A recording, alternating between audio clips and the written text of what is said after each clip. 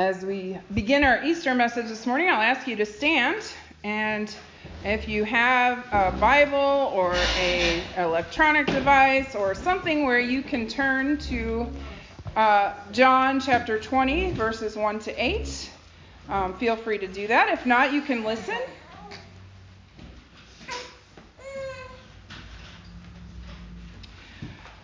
Early on the first day of the week, while it was still dark, Mary Magdalene went to the tomb and saw that the stone had been removed from the entrance. So she came running to Simon Peter and the other disciple, the one Jesus loved, and said, "They have taken the Lord out of the tomb, and we don't know where they have put him." So Peter and the other disciple started for the tomb. Both were running, but the other disciple outran Peter and reached the tomb first. He bent over and looked in at the strips of linen lying there, but did not go in. Then Simon Peter came along behind him and went straight to the tomb. He saw the strips of linen lying there, as well as the cloth that had been wrapped around Jesus' head. The cloth was still lying in its place, separate from the linen. Finally, the other disciple who had reached the tomb first also went inside. He saw and believed. They still did not understand from Scripture that Jesus had to rise from the dead. Then the disciples went back to where they were staying. Now Mary stood outside the tomb crying. As she wept, she bent over to look into the tomb and saw two angels in white seated where Jesus' body had been, one at the head and the other at the foot. They asked her, "Woman, why are you crying?" "They have taken my Lord away," she said, "and I don't know where they have put him." At this she turned around and saw Jesus standing there, but she did not realize that it was Jesus. He asked her, "Woman, why are you crying? Who is it you are looking for?" Thinking he was the gardener, she said, "Sir, if you have carried him away, tell me where you have put him, and I will go get him." Jesus said to her, "Mary." She turned toward him and cried out in Aramaic, "Rabboni," which means teacher. And Jesus said, "Do not hold on to me, for I have not yet ascended to the Father. Go instead to my brothers and tell them, I am ascending to my Father and your Father, to my God and your God." Mary Magdalene went to the disciples with the news, "I have seen the Lord," and she told them that he had said these things to her. Let us pray.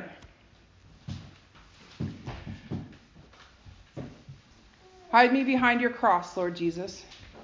Articulate the Father's heart through my voice, and let the Holy Spirit breathe new life to us, opening our ears to hear the message of God. Amen. You may be seated. This week it was my privilege to welcome my great nephew, Orion Lee, into the world. And my poor niece was in labor for around 30 hours, most of that spent waiting. Yesterday, she was just a girl in labor. Today, she is a single mom with a beautiful baby boy.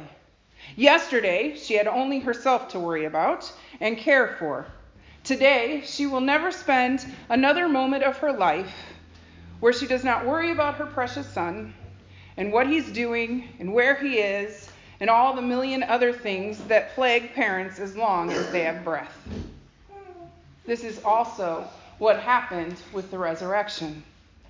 Saturday, the disciples and all who followed Jesus were bereft, overcome with grief. The Messiah had died. He was in the ground. He was gone. But then, Sunday morning happened, and everything changed forever. The resurrection changes everything about everything. If you follow Jesus and you don't know that, or haven't heard that, or can't see that, let me tell you some ways in which the resurrection changes everything for you. First, if Jesus wasn't raised from the dead, you wouldn't even be here. I mean, in this place, not physically here.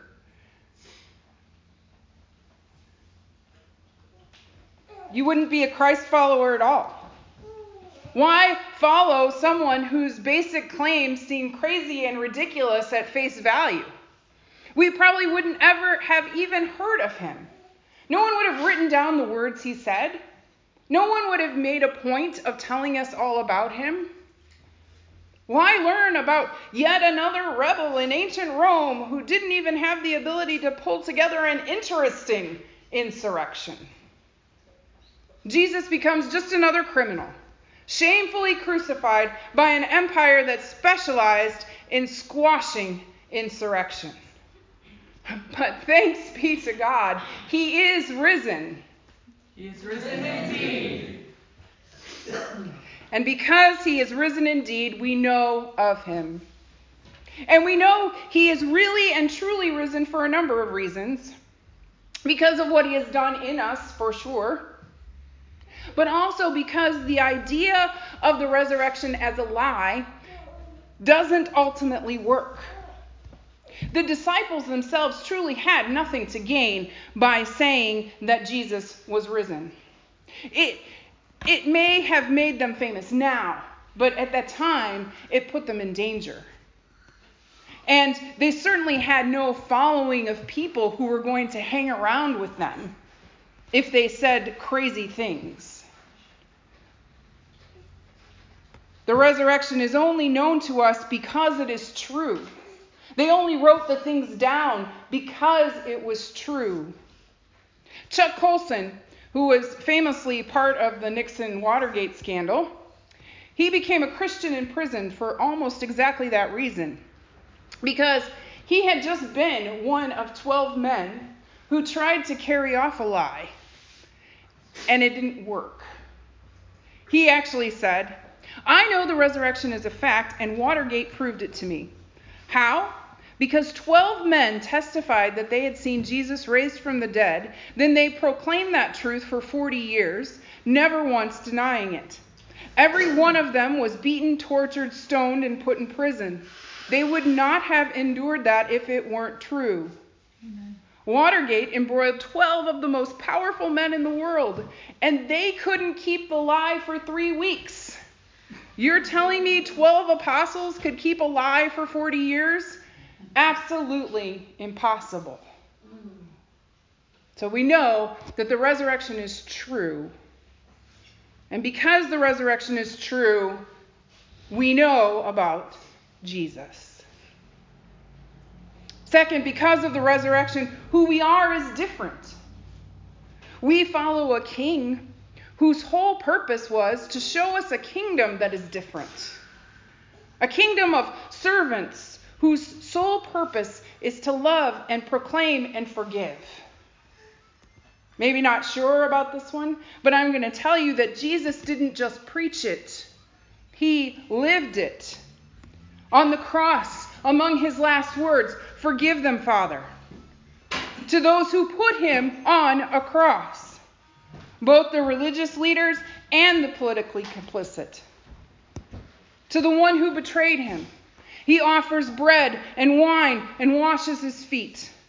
To the one who denied him, he offers the hand of friendship and kindness. Jesus coming back from the dead is what redefines lordship and kingship to resemble humility and servanthood and selfless love. No one who lives today witnessed the resurrection or personally saw the Christ after. I mean, if you did, come and tell me, because that would be really, I might need to call for some help for you. But I pray that everyone here sees Jesus in other people, sees Jesus in you and me. That the people outside of this building see Jesus in us, because Christ followers are transformed. Oh, that our following the Christ who died and yet lives would result in the transformation that pours out and overwhelms with love and joy and peace and hope and self-control. Jesus tells us before he dies that the way people will recognize us for who we are is because of the love we have for one another. We are transformed by following, and if we are not, are we really following? Third thing, and this kind of follows closely with the second, the marginalized, the other. These are to be treated differently because of the resurrection too. You can see this immediately in who knows of the resurrection first. It is the women.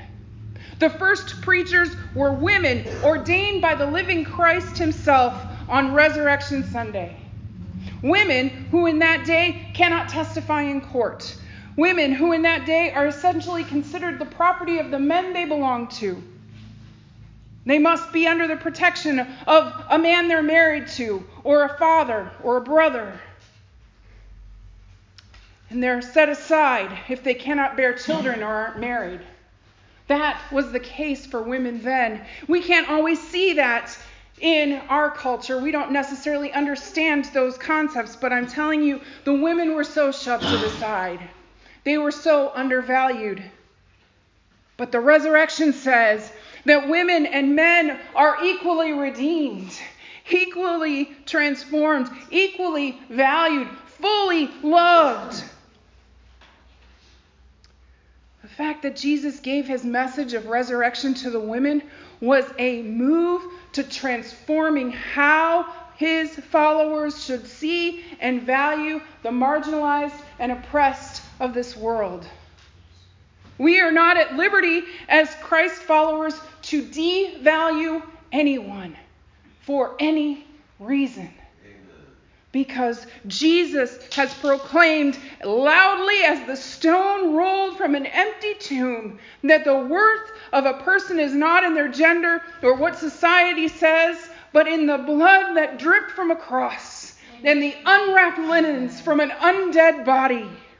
The marginalized are welcome at the table, welcome in the company of all followers, welcome everywhere in every situation. Skin color, gender, race, national identity. All of these no longer are to be used to oppress another. Instead, as our differences are celebrated, our beauty as one body of Christ under the banner of the resurrection is to be delighted in. Finally, and this is the whole point of the resurrection redeems the garden. We no longer look to Eden as the garden of our origin, but instead to the Gethsemane and the burial garden. Jesus cried out, "It is finished," as he breathed his last. And we know that this means that the victory of the cross is the burial of our sin. But the victory of the empty tomb is bigger. It is the victory of life over death, of hope over despair, of love over our enemies. Death, where is your victory? Grave, where is your sting? Paul asks and we answer, defeated under the heel of the risen Christ. We have no fear.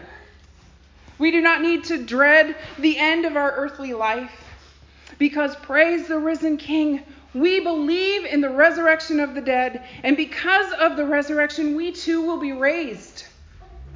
In fact, our first resurrection comes as we begin the journey of following Christ, and we are raised from the death of a sinful life to the life of abundance that is only found in Jesus, and the hope that he brings us all. John tells us at the end of his gospel that all the things that Jesus did are too numerous to put down on paper.